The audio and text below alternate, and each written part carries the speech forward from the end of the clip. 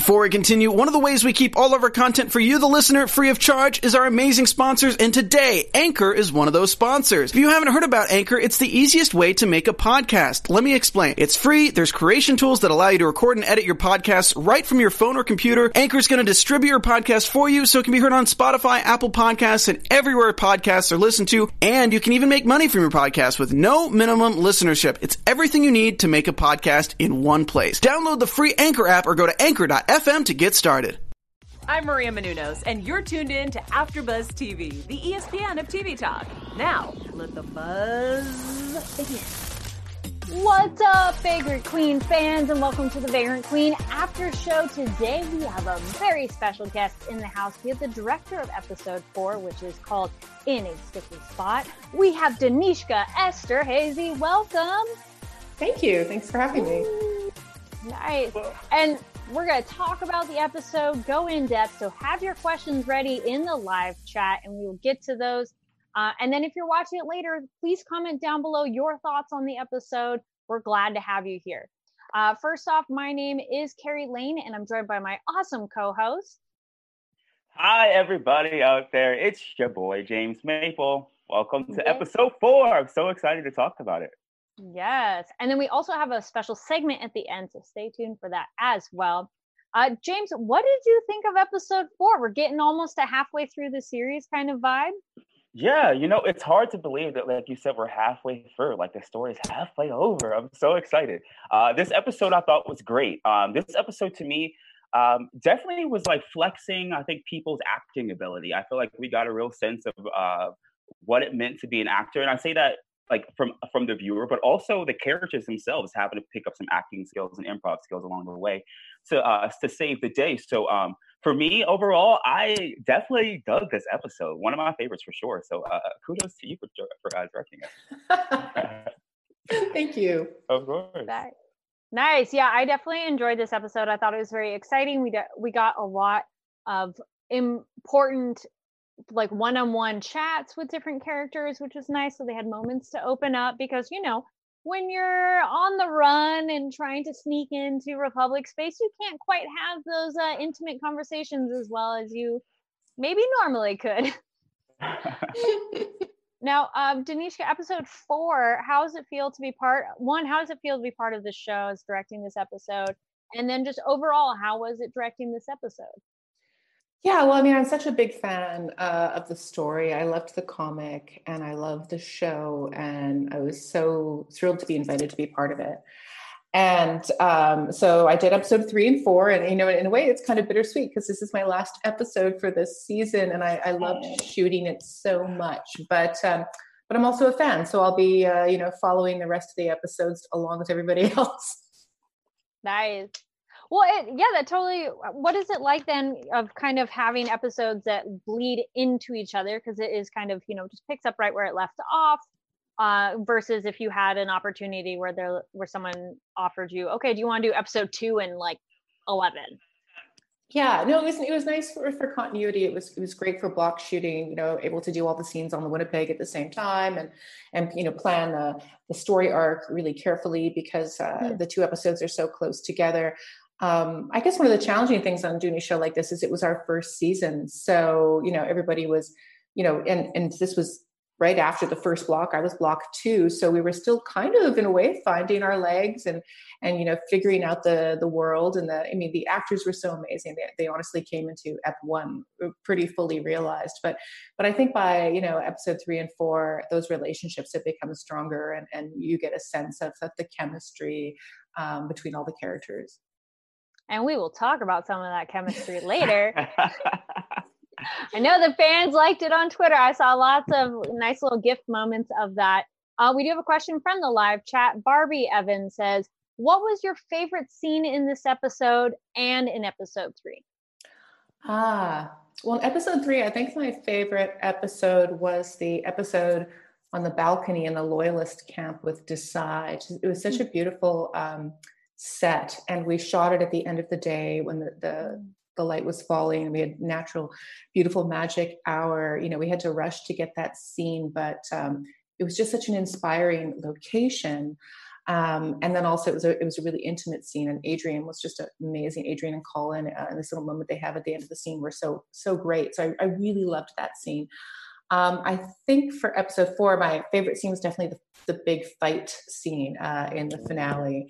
I was really excited when I first read that on the page. And the great thing, what's so fun, I guess, as a director about fight scenes is they're usually sketched out pretty bare bones on the page. So then you really get to dive in with you and your crew to flesh that out and bring it to life. And we had an amazing stunt team and an amazing on-set practical effects team. So we spent a lot of time planning that sequence together, and I was really happy with how it turned out. Oh yeah, no, it looks fantastic. It's a nice long fight scene, which is great too. It's not just and punch done. It's like, oh no, it goes on. Yeah, we spent I spent 2 or 3 weeks planning that sequence, and then 2 full days shooting just that fight sequence. So yeah, it was a pretty amazing opportunity. We had a lot of fun. We blew a lot of stuff up. You know, you have a lot of pillows and couches and cement walls, and and glass windows. You have to plan those shots really carefully because, you know, once you blow them up, we didn't have time to reset anything. So, you know, when a wall is blown up, the wall is blown up. So you have to really carefully plan your shots and shoot it in a linear way so that the room, you know, was getting destroyed as we shot. And that was our continuity. Yeah. Nice. Speaking of planning, the episode starts off with their plan, which was kind of fun and silly too, of which one are you? And the cockroach. I like her Adrian sharing that online of, not a fan of cockroaches. Yeah, I love the writing in that scene. And Mariko, who wrote this episode, she just has a really great sense of humor, and the banter and the repartee between the characters is really fun right from the beginning of the show. But then, of course, you know, it goes to some really emotional places in the same episode too. Mm-hmm. I enjoyed how comedic it was. Clive, also very funny. R.I.P. Yeah. Love Clive. You know, Tito, who played Clive, this is our second time shooting together because he was in my film Banana Splits. And I'm a really big fan of Kino. He's got amazing comic timing. And he was such a trooper because the Clive costume was probably one of our most challenging in terms of prosthetics. He had to come in, at 3 or 4 in the morning and sit in the chair for hours and hours to get his head done and his body done and the costume, and it weighed a ton. So, you know, he was amazing because, you know, the minute we would yell, or I would yell, you know, action, he would just bring the comedy so beautifully. But then the minute we called cut, he would basically just fall back in exhaustion because his suit was so heavy and he could barely breathe. So, you know, that is some amazing acting. Yeah, and prosthetic. In addition to the prosthetics, it's amazing too. We were talking to Tim a couple episodes back as to how the actors and you all can still exude like physical facial emotion under the prosthetics. That was such an amazing feat, and I've very rarely seen a show deliver it so well. How did you guys do? Thanks. Make those mouth movements so real. Well, our effects prosthetics team in Cape Town, run by Adrian, is just really, really good. I mean, they put a lot of passion and very, you know, when they designed the characters, they brought it from a character point of view. You know, it's not just about looking interesting or being exotic or fun. Like, they really tried to bring the characters to life with those face designs and those body designs. And then, you know, our cast were just really, they're so committed, and they really learned how to bring their character to life within the limitations of, you know, really wild prosthetics. But we were really, really very lucky because it's not easy to even like beginning to do prosthetic character work. You have to go in for a life cast, which can be really traumatic to anyone who's claustrophobic. You know, they basically wrap you up like a mummy and you breathe through tiny little straws for a couple hours, and it's really, you know, it can be kind of horrendous. So that's where you start. And then you get encased, you know, in silicone every day. And it's hot and it's heavy. And, you know, to be able to accept all those extra burdens on your performance and still commit to your character is always something I'm just hugely impressed with. Actors are amazing. Mm-hmm. Absolutely. And the show has a lot of fun characters that still have so much personality behind those prosthetics. Their plan of going in as employees, James, what did you think of that? I mean, it makes sense of like, sure, that's a way to blend in. You know, I thought it was like the perfect a perfect like throwback to old Hollywood. Like that's just what you do. You go in undercover as like the security guards, and I love too that quick moment of Clive saying to the crew, he's like, "You might want to air those suits out. They've been in here for a minute or two." But I thought that was such a cute, funny way, and I love how too. In my notes when I was taking notes for the show, I wrote the varsity squad and the JV squad. The JV squad being Irid, Dangar, and Krob, I think his name is. Krob, yeah. I love how we almost have it almost is like two adventures happening at the same time, though one is much smaller than the other one, taking place in like the security area. But I love how putting on the security gear, we almost created two separate teams on two separate missions. So I love that overlap. Oh, I'm so glad. The moments between Irid and Dangar and Krob were so hilarious. Those three actors did a lot of improv and had amazing comic timing, and they really became this tight little comic unit together. And every time they would come onto set, I was just I'd get a big smile on my face because it was so fun to watch them work. I had a question of what was the location where you filmed? I mean, you see it more when they are running up to the ship. It looks like a sports coliseum. It's the Cape Town Stadium, yeah. Okay. We took over every part of that building. So all of the utility tunnels, the back lots, all like a bunch of their rooms and entranceways, and redressed them. And it was so funny, of course, because we were trying to give it that kind of space airport feel. And at the time, we were just making endless jokes about how much everybody hates air travel. But, now the film comes out and none of us can take planes. And it's funny how it feels different. It has a different tone that really I didn't expect, which was a surprise. No, it worked really well. It made us miss the days of being stuck in an airport for sure. I never thought I would miss the days of being stuck through airport security, but thanks to you guys, it definitely made me reminisce about the good old days in the past. So remember how horrible airport security was? Oh, the nostalgia. Well, that location worked out great. I loved all the different corridors and hallways. It was just one scene too when they rounded a corner. I'm like, that looks oddly familiar, but it's interesting too. I haven't been to the one in South Africa, but it looks, the same idea as like here in Los Angeles of what stadiums look like, but it still has like this sci-fi aspect because it's just that concrete and basic, there's not a lot of dressing on the walls or whatnot and whatever you put on it or they brutalist architecture. It was actually funny because that location was super busy while we were shooting there. There was like 3 other movies lined up to shoot. Oh wow! Wrapping as we came in and then start shooting as soon as we left. So it was a very busy, in-demand location. Actually, speaking of what it looks like, we got a question or comment, and I guess just a comment from the chat. Jim C says one of the things I really liked about this episode was the color schematics when it showed all the ships entering the port. I thought it was beautiful. Mm-hmm. Oh yeah, I love the color scheme in this show. That was all down to Jem. She brought this idea of this really hyper saturated, gorgeous, gem tone color palette, which we've embraced, in all of our scenes, bringing in lots of beautiful, beautiful colors and our cinema. I mean, that shot, of course, when they're coming in is all CGI, but to make it match with the rest of the world, our cinematographer, Trevor Calverley, he's really a genius with color, and he's able to bring in colored light in so many ways. And half the time you don't even notice it. Like it's just, the whole world is infused with color, but he does it in a really organic kind of way, so that when they created the CGI to match his coloring, it all came together as one kind of universe, not ours. Yeah.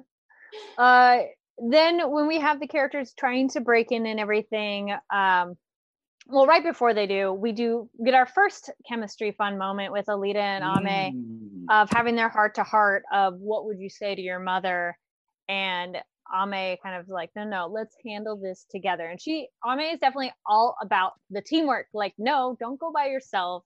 But then you also get Alita, who's like, nobody gets left behind. Yeah, I love that scene they have together in the cockpit before they go onto the port. And I designed the lighting really carefully in that scene because I wanted it to feel really intimate. And when you're shooting on a spaceship, the lighting tends to be kind of the same. The room is lit in a certain way on the Winnipeg. But this was a really interesting opportunity because, of course, they're being towed behind Clive's ship, the Nautilus. And so the spirally exhaust from his spaceship is trailing past them in a kind of magical way. And so working with Trevor, our DP, we created this kind of pulsing colored light that changes throughout the scene and is reflected on their skin. And I thought, it'll just, it's that one of those things that kind of encourages intimacy, like when you light a candle and suddenly you feel like opening up to someone. So that kind of space lighting made that scene really fun. And then of course, when Aimee leaves and Hath comes in, that intimacy is still there with the characters as well. Yeah. James, what do you think of that moment too? So Hath comes in and says, fight with us. And then Alita's response is, okay, I'll do whatever my mom wants. Yeah. So I love that scene. I feel like we were treated to it three times that I picked up on this episode, if I'm not mistaken. I remember actually last week, Adrienne tweeted or on Instagram, she posted, and she's like, is this the episode where Aimee and Alita kiss? So I knew that it was going to be some jam happen in this episode. Unfortunately, it didn't quite happen the way we thought it was. But I love that scene. I thought it was, I hadn't really thought about the lighting aspect of it that you mentioned, but now looking back on it, it definitely created that atmosphere. You really got the sense that this was the moment that we've been waiting for, and although it didn't happen, it was cultivated, it was there. So I thought it was a great little appetizer that we got. So it definitely kept me on the edge of my seat, hoping that the next scene would be the scene to see something happen. You did a good play on that for sure. Oh, good. Well, I mean, they're just Adrienne and Alex are so great together in those scenes, and they bring so much heart. So all the Amita moments, we didn't have the word Amita, of course, when we were shooting, we have it now, but all those moments between them as their relationship develops are always really quite special and really fun. Speaking of that moment, we have them when they're running through the hallway after the fun moment of Aimee's a hacker, but it's not instant like we think it is from the movies and TV, which is kind of more realistic of okay, it's not going to happen in 2 seconds. Absolutely. And then they have their great physical chemistry of almost bumping into each other. We had a question in the live chat of where it is. Sorry, I'm I just had it.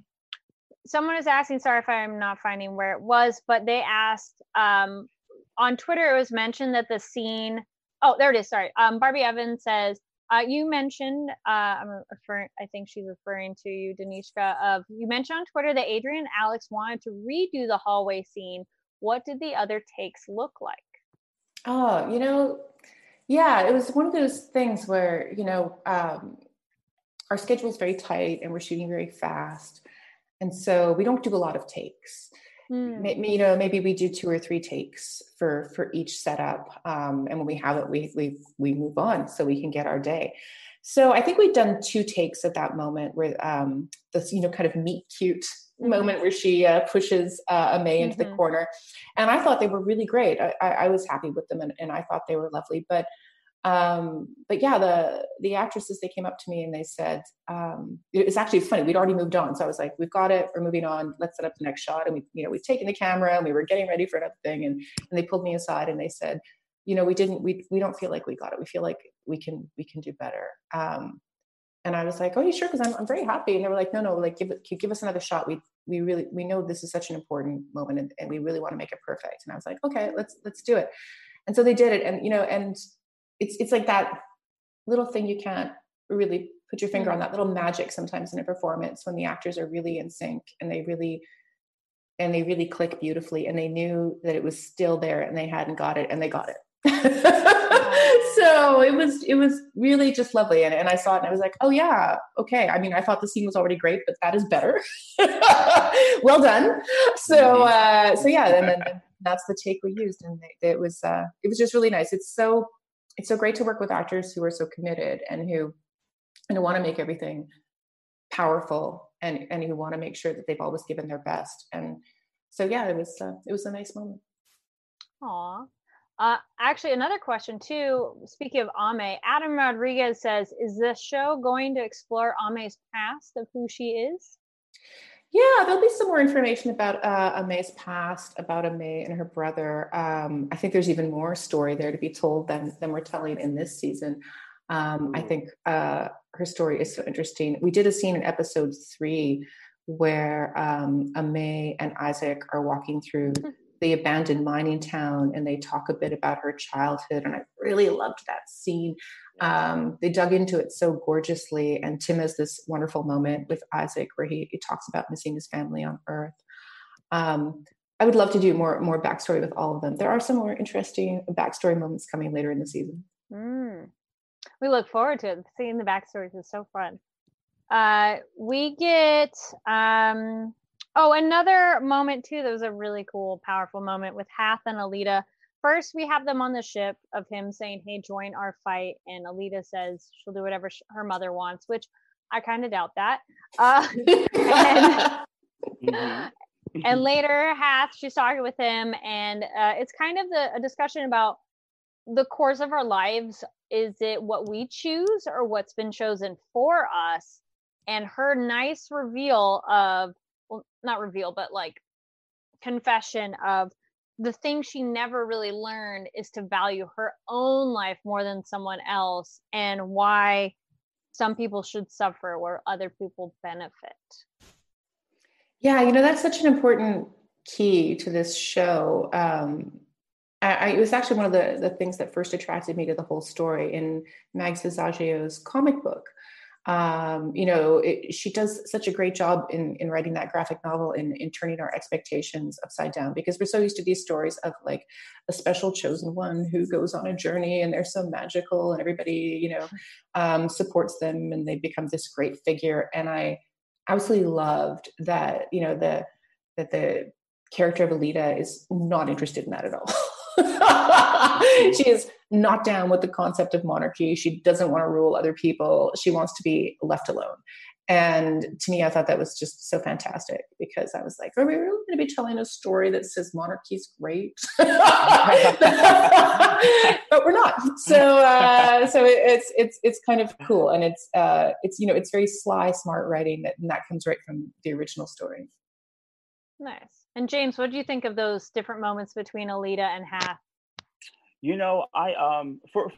think in the first few episodes, I always got the sense that Hath was Alita's dad for some reason. He has a very like patriarchal role in her life.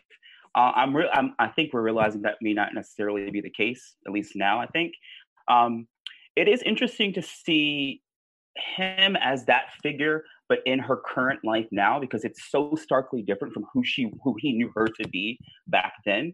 And I think it creates a dilemma for him, because he almost wants her to continue this matriculation that he's bestowed upon her. But she's like, I think she referred back to it in a sense in this episode where he had to correct himself and call her Alita, and she was like, "Oh, I was 17 when I did that." And it's like, yeah, you don't know me now. I made that decision for myself. Like, this was one of the first decisions that I made. Like, okay, it's very close to my original name, but this is my new identity. And I think he's having an issue with her womanhood now, and not being this like, young princess or queen. And I think that it's starting to affect their relationship, because she's creating her own kingdom, or her own queendom. Excuse me, how could I? Her own queendom with her circle of friends. Her Isaac and her Ame, and I think it's becoming an issue. And Winnibot. And Winnibot, of course. I can't say about the newest homie to join the crew, Winnibot. But I think can't read the room. I know, yeah. But Winnibot has the power to whisper. I thought that was a cute little jab in there in this episode.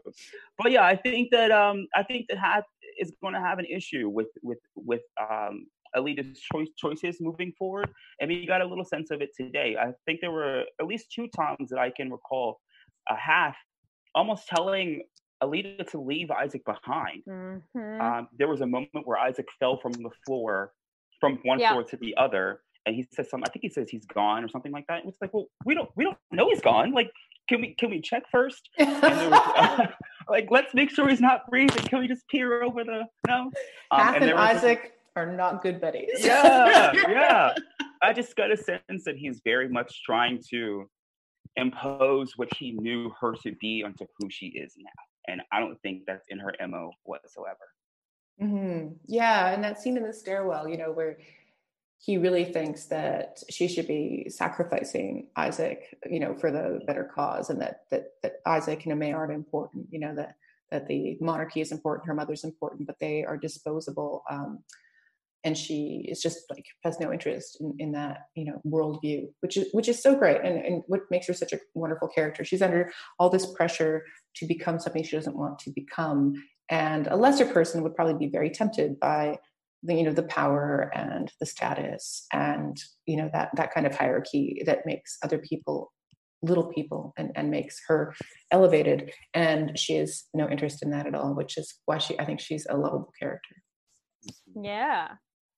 Speaking of Isaac, poor Isaac and goofball that he is that we love, falls through the floor, gets kidnapped, taken in by Lazaro and his goons, which also I liked earlier, Denisha, you were mentioning, the monarchy. I like the moment with Lazaro when he's on the call with the admiral and he's pretty much getting his last warning, and they said like this is not the new world essentially that they've created, so there has to be steps and rules followed, which I kind of was like, yay. But it's hard because nobody's really the good guy in this situation per se, but I like that those moments are sprinkled in there. So I don't know if you have comments. I loved that the scene between Isaac and Lazaro is great. I love it when they meet, and and Lazaro waltzes in, the famous Isaac Stelling. It was a lot of fun, and there's all these like crazy little details in shooting a scene like that. We had to tie Tim to a chair and throw him onto a floor while he's tied to a chair. He was such a great sport about it. I think I was more worried than him. I was like, there with the stunt people, like, is he going to be okay? Is he going to be okay? But it was an interesting moment, that conflict between them, and seeing how that's going to reflect. I think it'll have repercussions later on, this whole fight between the monarchists and the revolutionaries, and what kind of world they're going to create in this universe. Oh, yes. And I definitely think I'll save it for predictions, but there's a thing that I will ask you, James, about what you thought from a moment, because there was a reaction that I'm like, So they do it. They're able to rescue him, which is great. But along the way, pretty much leads us to our shootout. And I thought it was super cool when Irid gets the power suit. Yeah, Mecha Irid. Yeah, I loved it. I like that she notices it earlier, like, oh wow, this is a lot of firepower going on, and then she goes, all right, I know what to do. Because before, let's be honest, she was not exactly the most helpful in the group, so this really was like, yes. But no body, no proof, so I'm a little suspect that she's gone. Fingers crossed. God, we kill so many characters. It'll be interesting to see, how the writers approach future stories. I hope we get to see a lot of these characters again. The tease. James, go ahead. No, in that scene, with right in the whole airport scene, I couldn't help but notice that there was a character in there that I wanted to ask you about, Danishka. There's the shorter fellow who accepts. You know where I'm going, Carrie. You know where I'm going, Carrie. Me and Carrie are on to you. We are on to you. So, if you've seen our previous episodes, Carrie and I both have a deep, deep love for our homeboy Nim. And we have a special segment we're going to do later on called Winnie Who, Winnie What, where we kind of go into the behind the mask of some of our favorite characters on the show. So we actually know who Nim's actor is, Mr. Finban Thule. And I couldn't help but notice this gentleman looked awfully familiar. He sounded a little familiar too. So, could you confirm or deny my question that the merchant who's buying these orbs from Clive, is this Mr. Thimba? It is, yeah. Oh. I mean, he's such a great actor, and I think everyone loved him and his work so much for Nim that we had to have him back because he's just amazing. And one of the secrets of this show, and I'm glad you're interested in this, is that we do reuse a lot of actors. You fall in love with an actor and no one's seen their real face, so you just bring them back in and make them a different alien. So yeah, there's a few reoccurring characters throughout the season. Particularly strong comic actors who were really game to try and to totally transform. And some of them, I think, until you see the end credits, you'll never know it's the same actor. Mm-hmm. And then some of them, there's some tips, and so you can recognize the voices. But yeah, we brought them back. Well, I think I paused the episode, and there's no one in my apartment. I was like, yeah, that's my boy. He's back. So I was so excited to think that I saw him. And then another, just a random sidebar, another recurring character that I love and I was so happy to see again this episode was Admiral Raquel, yes. Robin Scott. We did I think she was our episode 2 special segment. She popped in and put Lazaro in his place. And I love the way she checks him. She gives him the business and it is so hilarious. So, and of course she's doing 2 roles as well. Oh, is she? I got to keep my eye out for her second role. I did see on her IMDb. I saw on her IMDb that it said that she's in 4 episodes. So 4 or 5 episodes. And so far I've seen her in 2. So Carrie and I have our eyes out for one of our favorites, Miss Robin Scott, in the next coming episodes. We're on to you. We love it. It's one of those, I think Jem had mentioned she was going to come back and was like, see if you can guess who she is. Well, James, do you think Irid is done? She gone? Okay. No. I think I'm gonna quote the great Carrie Lane. If it's no body, you may not be dead. So I don't think so. I think that if that exoskeleton suit was strong enough to like stop the Republicans like armored guards, I feel like it can handle a couple like laser beams. So fingers crossed for Irid. I think I'll give her 4. She's coming back. Right. Because then otherwise we get 2 deaths in this episode. I know. I know. We can't handle it. Yeah, it's too much. And then, that fight scene with the slow-mo was so fun because we were told there's one of those in every episode. So this was another fun one of those. I have a question of it because I remember Tim was saying how you have the actors and everybody in the shot has to hold that position as the camera goes by. Alita's holding the case up in the air. Was it held up by something else? Because that'd be really hard, I think, to hold up a box out at an angle for that long. I was like, wait, is something propping it up? Or is there a way that she was able to hold it? Or what? Yeah, it's a huge production doing those mannequin challenges, which are so fun. And Jem probably mentioned when she was on your show that she designed those when she made the movie Killer High. She and our cinematographer, her cinematographer from Killer High is our cinematographer from Vagrant Queen, Trevor Calverley. And so they worked out that whole method on doing those scenes. And they're a big production that involves like all levels of the crew. So, we design the shot, and then on-set effects comes in and sets up all the things that are going to explode and freeze and move. And we position the actors and everything is supported and designed. And then, there's the complex camera movement that goes through, and then multiple shots that are put together in post effects as well. So it's a big fun production to do those. And I really had a lot of fun. I was kind of glad we didn't have to do 2 or 3 per episode though, because it take a really long time. but they're like that cherry on the Sunday. I think on every episode that challenge freeze is always a lot of fun. Yes. Speaking of kind of the laughter that we're having and talking about the serious, we have the chat saying, Adam Rodriguez asks, how do you balance humor and darkness in the show? Yeah, it's you have to just, give a hat tip to the writers, because they designed that structure really carefully. And there's a pacing that they establish in all of the scripts that allow us to go to those different places in the story. And then the key to making it work is really just, a great cast who has that range, who can be incredibly goofy, awkward and ridiculous, but also really vulnerable as well. And, all of our cast has that range. So it's great because, sometimes you work on productions, and I mean, that's a big range to ask for an actor, and not everybody can achieve all those different notes, but our cast could.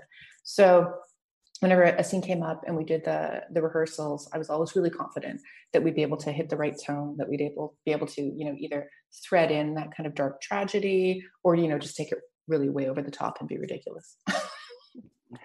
Well, it definitely blends very fluidly, but it's like real life. You can have moments that are absolutely tragic, but then the next thing, it could be something that makes you laugh. So it's like quarantine right now. I feel like that every day. I was like, you're describing what's happening right now. Yes. Actually, speaking of funny moment, I do want to give a shout out to the moment where Ame's character backstory came into play, where she's talking to the other employees. Was that improv or scripted out, or a little mix of both?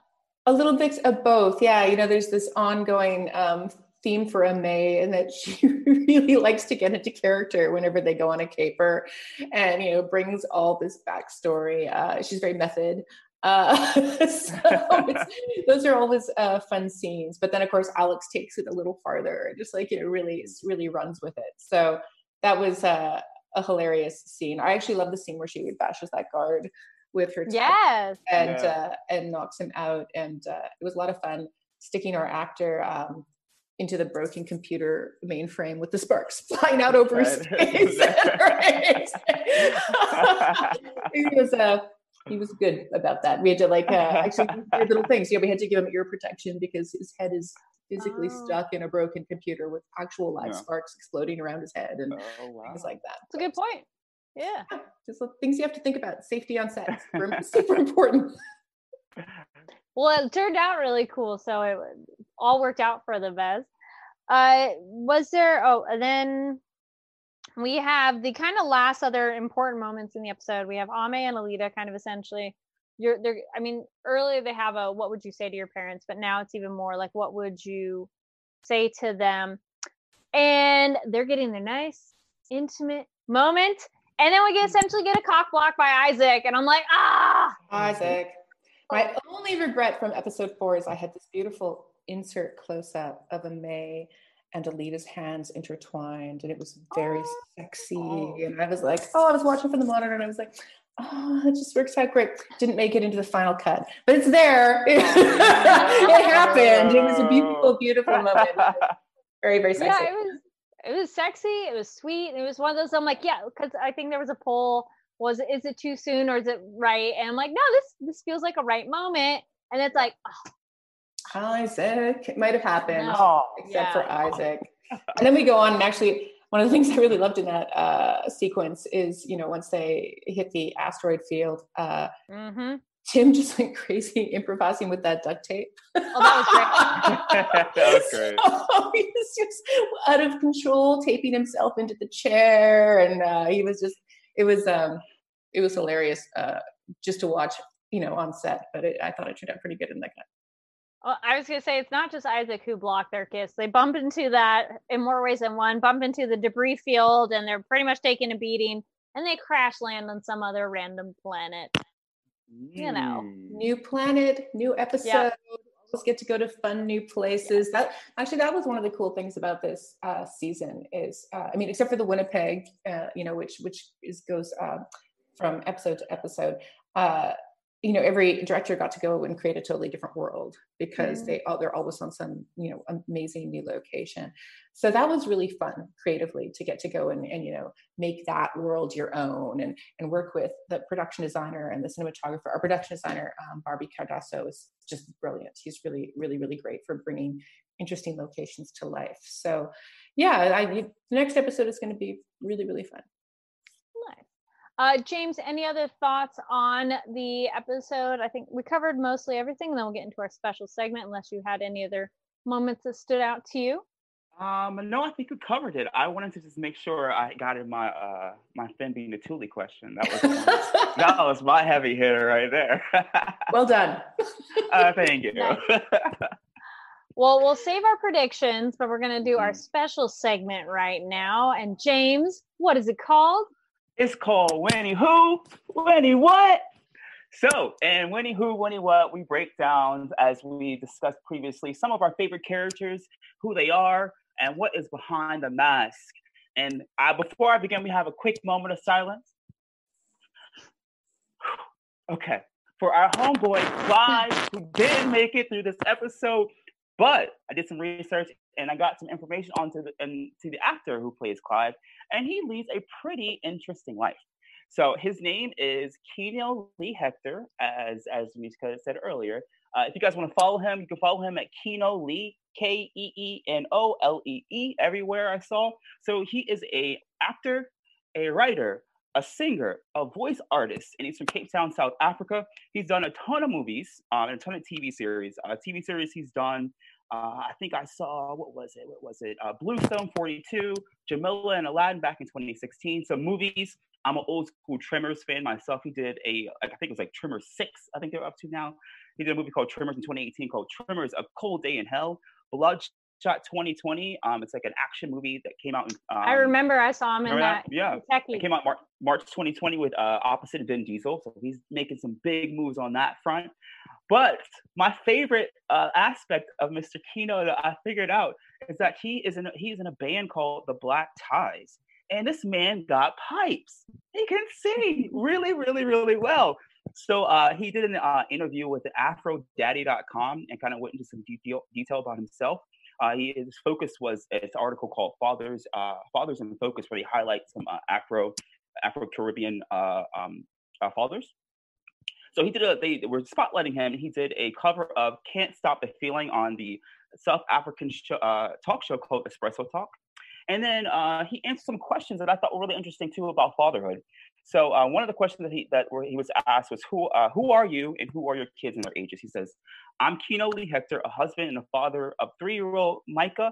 I'm a singer, an actor, a voice artist, and a jingle writer. Didn't know that about him. And then the second question I thought was pretty interesting. It kind of related us back to Vagrant Queen a little bit. They asked him, what is one thing that surprised you about fatherhood? His answer was, quote, I don't really understand the human capacity for love until I met this little guy. My interactions with him are an integral part of my emotional growth. I honestly feel like I wasn't truly adulting until my son arrived. I thought that was such a beautiful quote, and I could definitely see the same similarities with Alita. And we were talking about how she's creating this new family, this new queendom, as I said earlier. I definitely feel that like she's stepping into her adulthood, the adulthood that wasn't quite preordained for her, but she's stepping into it. So I thought that was a pretty cool parallel that I found with Mr. Clive, Mr. Keno Lee Hector, on this edition of our Winnie Who, Winnie What. Awesome. Keno's amazing. Hey. Yeah, he's dope. He was he was a great comedic little aspect to the show, one of many, but he definitely shined, I think, of any of our sub characters in this episode for sure. I remember his introductory scene where he just goes, Alita! So great. And he's like, you brought me food? So, yeah. It's a relatable person, in a way, if you get to somebody's heart through their stomach. Yeah. Like, yeah. All right, let's get into some predictions. And now, all right, so I noticed a moment when Isaac is on the ship after, or maybe they haven't gone back on the ship just yet, but he looks a little sad. I think he gave up some information, maybe not on purpose, but I think he gave up some info to Lazaro. And he's feeling guilty about it. Denisha, you got to work on that poker face now. No spoilers, no spoilers. I think we're onto something, Carrie. Yeah, I was like, oh, I'm like, why does he seem so sad after being rescued? I'm like, oh, that is a guilty face if ever I've seen one. Yeah, James, you know, I had never even considered that, but you're absolutely right. Because that torture scene was very quick. Given how in depth we've been getting for some of the action scenes we've seen thus far, that scene in particular was very short. So it leads me to believe that it was short for a reason, perhaps, because we left something out. Because something happened. So I had never really thought about that. He did have a bit of sadness, like he was, Alita just saved his life, and he was like sad about it. So I wonder why. I'm not gonna spill any tea, Miss Niska. He's like, no. Nope. And then we almost got the kiss in this episode for Ame and Alita. I feel it could go one or two ways of either it's going to maybe happen very soon, hopefully in the next episode of the one thereafter, or unfortunately this could be a thing where it's just a tease and they're going to get other moments and get interrupted, which could be a decent build up to the final kiss, maybe on the last episode. Yeah. I would have loved to have shot the kiss. Yeah. I wish it was in my episode. And James, what are some of your predictions? So for me, I think mine are very topical, my predictions this week. I don't know where we are, where the sand planet is, what that little rabbit thing was eating, where we landed. It leads me to believe that we aren't in Wix. I don't think we are. Because if we are, we got there, we're episode 4. Something's got to happen in between now and the end. So I think that this new planet is going to be our next, as Deniska says, they have the ability to create these new places and these new creatures. I think that this will be another name on our roster of locales. I hope that this place has some more of those big grunt looking creatures, and there's some type of another sand fight or something like that. But I love this new destination that we have embarked upon, so I'm excited to see what happens with that. I think, and also I'm thinking that now, given our knowledge of Alita's open expression about not wanting to do this whole queen thing, I think that our story may take a turn in a way where we start to really explore what Alita wants to do and her own womanhood. I feel a lot of we're going to Wix to meet her mom, and it seems it's always about these other peoples and these other goals. And I feel now we're finally starting to when I said earlier how Alita expressed to Half that she's I'm not about that life. I'm good over here. Let me do me. I'm good. So I think that moving forward, we will figure out what life she is about. So I'm hoping that we get a bit more exploration into what life she wants to lead. And if that life is with Ame, we are here for it. Yes. Denisha, is there anything else you'd like to add from working on this episode and being part of this show, this female dominant and women of color show, and being a female director on it as well? Mm-hmm. Well, it's just such a pleasure, an honor. I'm a huge sci-fi fan, and my, I guess, biggest concern as a huge fan of sci-fi has been the lack of representation of women. So to have a series about a woman lead, written and directed by women, created with a female showrunner, it's so great. It's just such a nice contribution, I think, to the sci-fi universe. It's a gift for everybody who's been wanting more representation in this genre. So it's really great to see the fans getting so excited about it. It's kind of heartbreaking that we can't be doing live Comic-Cons right now, because I know everybody wants to meet the fans, but I know the cast has been really out there doing a lot of outreach to meet everyone in a virtual environment. And the thing that will really make me happy is, you know, the first time I see someone cosplay something from Vagrant Queen, then I will just, my life will be complete. Oh, yes. Well, look out for us, me and Carrie, Halloween 2020. You know, Queen, you know what I'm saying? Fun one to do. It's nice because some of them are just subtle enough that I'm like, oh, that's very attainable, and some of the other ones might take a bit more work. Well, I can see Carrie having those the 3-prong ears, right? I did share the Port 233 logo patch on Twitter, so if anybody's feeling like throwing on a yellow or orange jumpsuit, and apart from 233, you're set. Okay, cool. And then thank you again so much for joining us, Danishka. It was great talking with you about the episode. Where can people find you online? And is there anything else you're working on that you would like to promote? Yeah, so I'm on Twitter and Instagram as Desterhazy. Come find me. We'll chat about Vagrant Queen anytime. And I have a new movie coming out in a few weeks for Lifetime channel called I Was Lorena Bobbitt. So I'm really excited about that. It's a very, very dark, really important story. So it was pretty amazing to shoot. That'll be out soon. Awesome. Well, congratulations. That's exciting. Thank you. Yes. And James, where can people find you online? You can find me at on Instagram at Terrell James Maple, on Twitter at James Maple Actor, and I also do a lot of coverage for music and politics on AfterBuzz TV. So check out my articles there, and also do all the coverage for The Masked Singer as well. So look out for all my predictions on that show as well in the weeks coming up. Very cool. And my name is Carrie Lane. You can find me online at Carrie D Lane. That's KARIDLANE. And another sci-fi adjacent show, there's the Westworld After Show on AfterBuzz later on this evening, so you can check it out. That's a really fun sci-fi show.